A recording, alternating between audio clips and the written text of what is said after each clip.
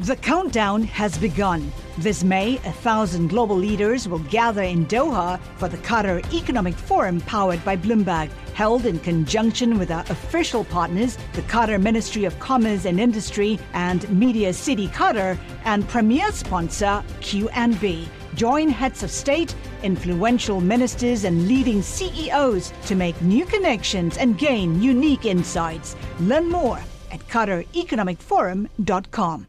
Brought to you by Bank of America Merrill Lynch. Seeing what others have seen, but uncovering what others may not. Global research that helps you harness disruption. Voted top global research firm 5 years running. Merrill Lynch, Pierce, Fenner & Smith, Incorporated.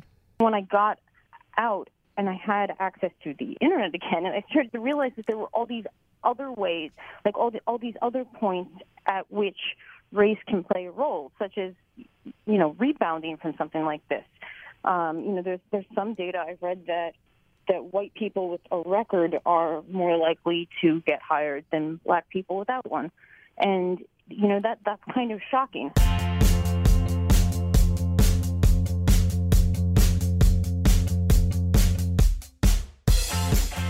Hello and welcome back to Bloomberg Benchmark, a show about the global economy. I'm Scott Landman, an economics editor with Bloomberg News in Washington. And I'm Kate Smith, an editor with Bloomberg here in New York. All right, well, if you're looking for a break from this post-election madness, you've come to the right place. Today on Benchmark, we're turning our attention to an often overlooked corner of the U.S. economy, our prison population.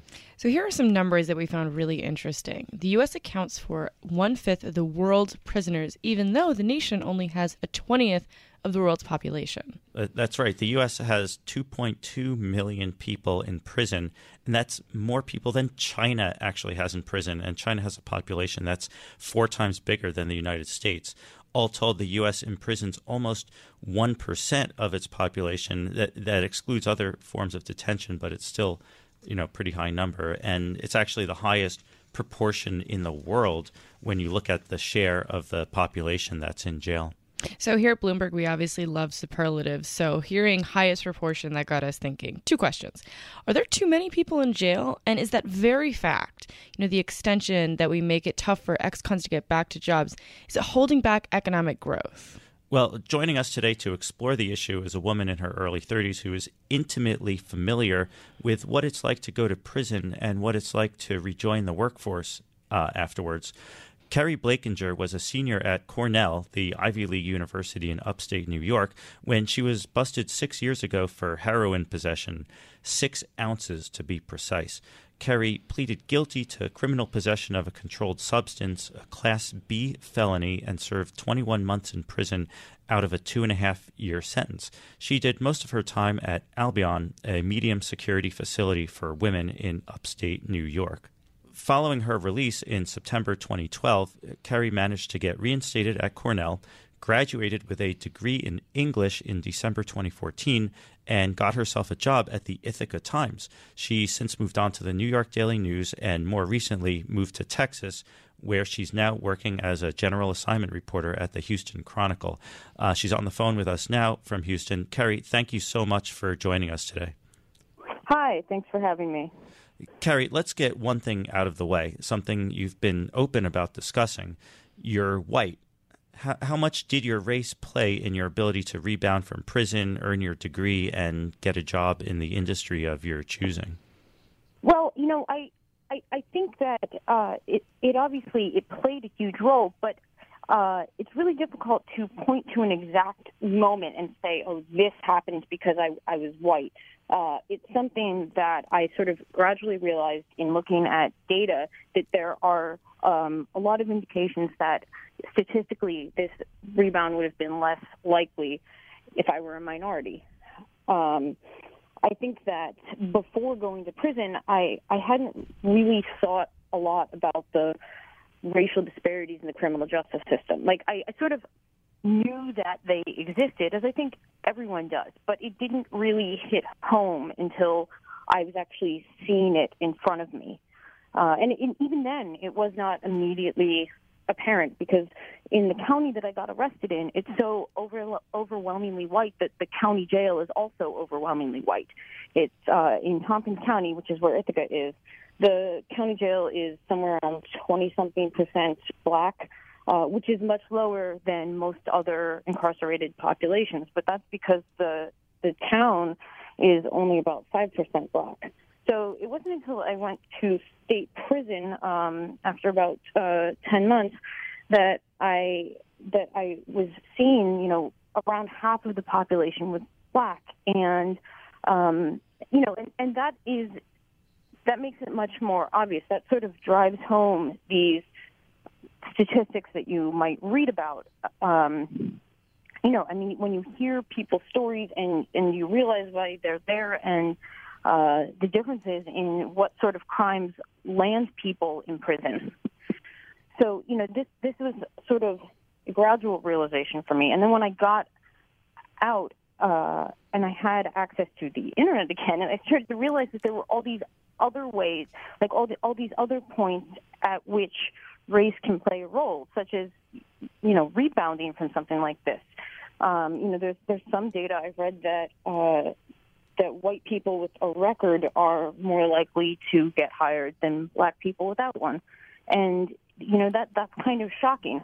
I certainly can't look back at anyone's job and say, oh, I would not have gotten hired if I were a minority in this job. But I know that overall, statistically, it's true. And I think that that's something that sometimes people struggle with when they, they'll ask me, at what point did this play a role? And I sort of can't point to any one thing and say definitively race was the factor here. But I can say that, there's all these different points at which it's really likely that it played a role. And statistically, looking at the data, it looks like it likely played a role. If I can jump in, one thing I, kind of as you're talking, I thought was a little bit interesting. So obviously, the word felon, it carries a certain stigma, but in reality, it's an umbrella term for, a host of different things, ranging from, kind of what happened with you, but then, somewhat much more like violent crimes.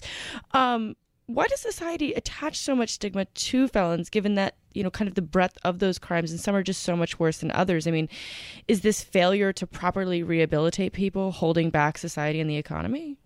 Well, to answer your first question, I think that part of the reason people attach the stigma to felons is because a lot of people think of felons as rapists and murderers, and it's actually, as you said, a much broader class. I mean, this can include drunk driving charges, even in situations where no one's actually been injured. Not to minimize the severity of drunk driving, but I'm just saying I think that's not what a lot of people think of when they think of a felon. So I think that that's part of the reason why there's this stigma, because people sort of just assume this means murderers and rapists. And also, felonies don't go away in most states. In some states, there are options to expunge or seal your record. But something that's 20 years old can have just as much impact on your ability to get a job as something that's 5 years old. It really just depends on how employers how they ask about it and how they choose to take time into account. If I can ask you a personal question, Carrie, when you were looking at jobs after your experience in prison, how did you handle that question? So my first job at the Ithaca Times, it was not a question. Everybody knew. It was a small town. Like, there was no chance somebody was unaware. Right. So, it's a small, very liberal town, and, this was just sort of, it was a nice little homey paper and a nice community. So it was not as likely to affect me there in that job.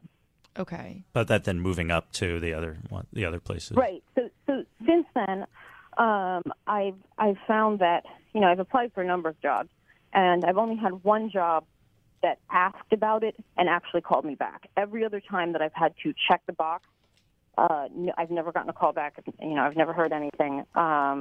Although I've gotten a decent callback rate on jobs that I did not have to check the box. So that's not a definitive study or any conclusion, but it anecdotally it has seemed to make a difference in my personal experience with employment. My current job is the only one that I've ever checked off the box for, and not only gotten a call back, but then actually got hired.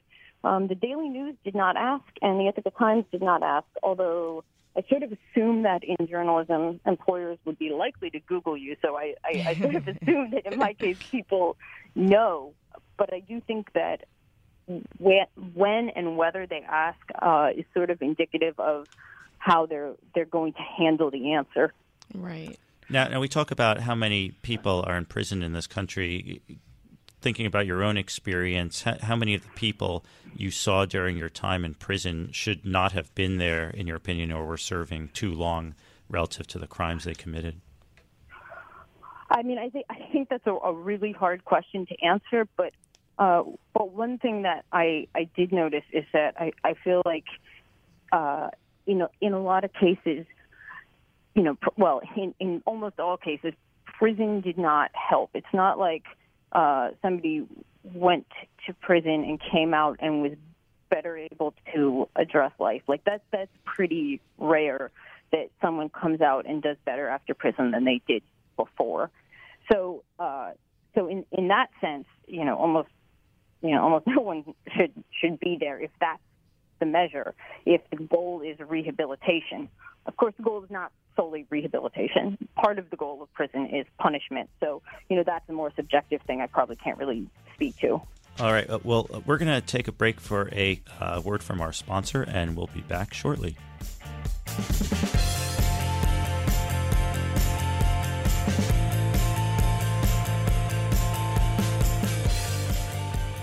Brought to you by Bank of America Merrill Lynch. Seeing what others have seen, but uncovering what others may not. Global research that helps you harness disruption. Voted top global research firm 5 years running. Merrill Lynch, Pierce, Fenner & Smith, Incorporated.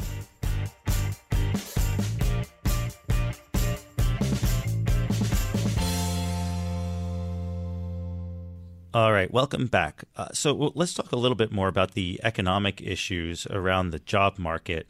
Obviously you had one experience, Kerry, at a facility in upstate New York. But there with 2 million people in prison nationwide, and many more people with a criminal record.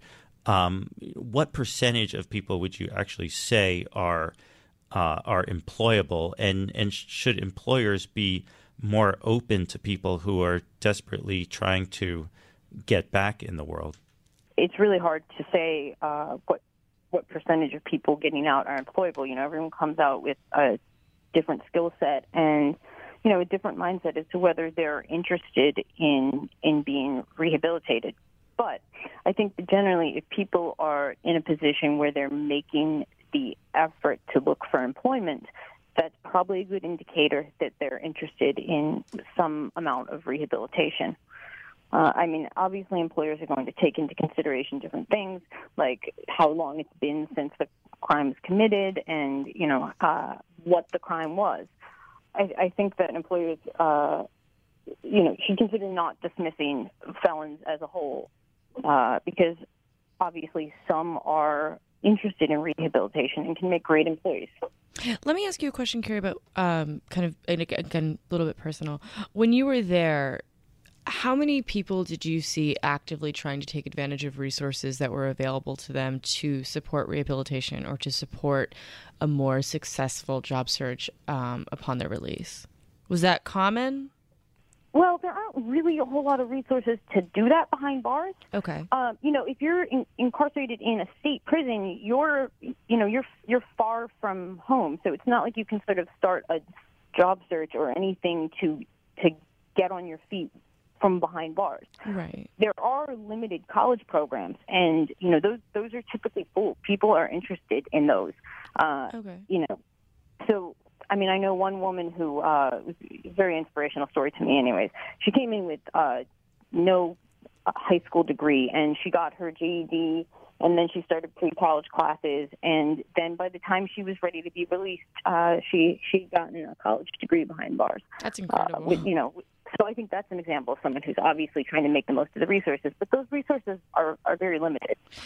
So are they limited in the sense that there are, there's so few and the few offerings that are made get filled up really quickly, or are they limited in that there isn't a lot of demand? No, there's it's the they're former. limited in that there's not a lot of resources and that they fill up quickly. There's also there are also vocational classes, which are, I think, not as useful to as many people, but people take them. There's GED classes, people take those. But what people do to fill their time in prison doesn't always translate to what's going to happen on the outside. So that can be problematic. But people that have completed some college education in prison have a lower recidivism rate than those that haven't. Let me ask you about the national landscape for prison reform or sentencing reform. The country has elected Donald Trump as president. The Republicans hold both houses of Congress. Trump's platform was largely law and order. He supports prison privatization, doesn't want to restore voting rights to ex-felons. At the same time, there is kind of this bipartisan sense that some of the sentencing laws were too strict. People are getting too long sentences for things like drug possession, obviously, and that benefited you with the sentencing laws being changed just before I think you went to prison. What do you make of the landscape on these issues right now? What do you think is going to happen? Well, I think that there has been strong bipartisan support for change for a number of years now, and I don't think that a Trump presidency would unilaterally change that. And just one more personal question: how have you been able to stay clean all these years, Carrie? For me, that was a lot about finding something else to fill the spot in my life that heroin took up. And for me, that's been journalism has been something I could really throw myself into. And I think that for a lot of people who stay clean, it's about finding something else to fill that spot to help you become a different person than the person that you were back then. Well, let's come back to the prison population, the prospects for economic growth. You have this tight job market these days. There are employers who complain that they can't find workers. We've been talking about how maybe employers are too strict with not giving ex-felons a look in their job applications. Donald Trump says he wants to put 25 million people back to work and double the rate of growth. Is it possible to do that, you think, without turning to people who are out of prison for criminal convictions, Carrie? Well, I'm not an economist, so I'm probably not that qualified to answer that question. But I think anyone can say that it's easier to make that a possibility if felons are more readily included in the job market. Yeah. Let me ask you a question, Carrie, personally, just kind of like adding a little bit of color to this. Did you see people that you knew while you were in prison struggle to find jobs, even though, knowing them personally, they were perfectly capable? Yes. There's been, I see, on my Facebook feed, I have, I keep in touch with a lot of people, and I do see a lot of them struggling to find employment. And I think that makes it hard to stay on the right track if that's a big stumbling block. I see that there are certain fields in which people seem to have more luck. It seems that a lot of people that are doing well have gone into advocacy and nonprofit work, and that seems to be a field that is currently relatively open-minded to hiring people with a criminal background. Mm-hmm. But some people that have backgrounds in other fields, it's much more difficult. All right. Well, Carrie, let's leave it there. Thank you so much for joining us. This has been a really fascinating discussion, and I'm personally gratified that that journalism has that you're part of our profession, and that that it's helped you stay clean, like you said, to give you that drive in your life. Well, thank you, and thanks for having me on today. All right, Benchmark will be back next week, and until then, you can find us on the Bloomberg Terminal and Bloomberg.com, as well as on iTunes, Pocket Casts, and Stitcher. While you're there, take a minute to rate and review the show so more listeners can find us. And let us know what you thought of the show. You can talk to us and follow us on Twitter at Scott Lanneman. You can find me at by Kate Smith. And you can also find our guest, Carrie, at Carrie BLA. Thanks for listening. See you next time.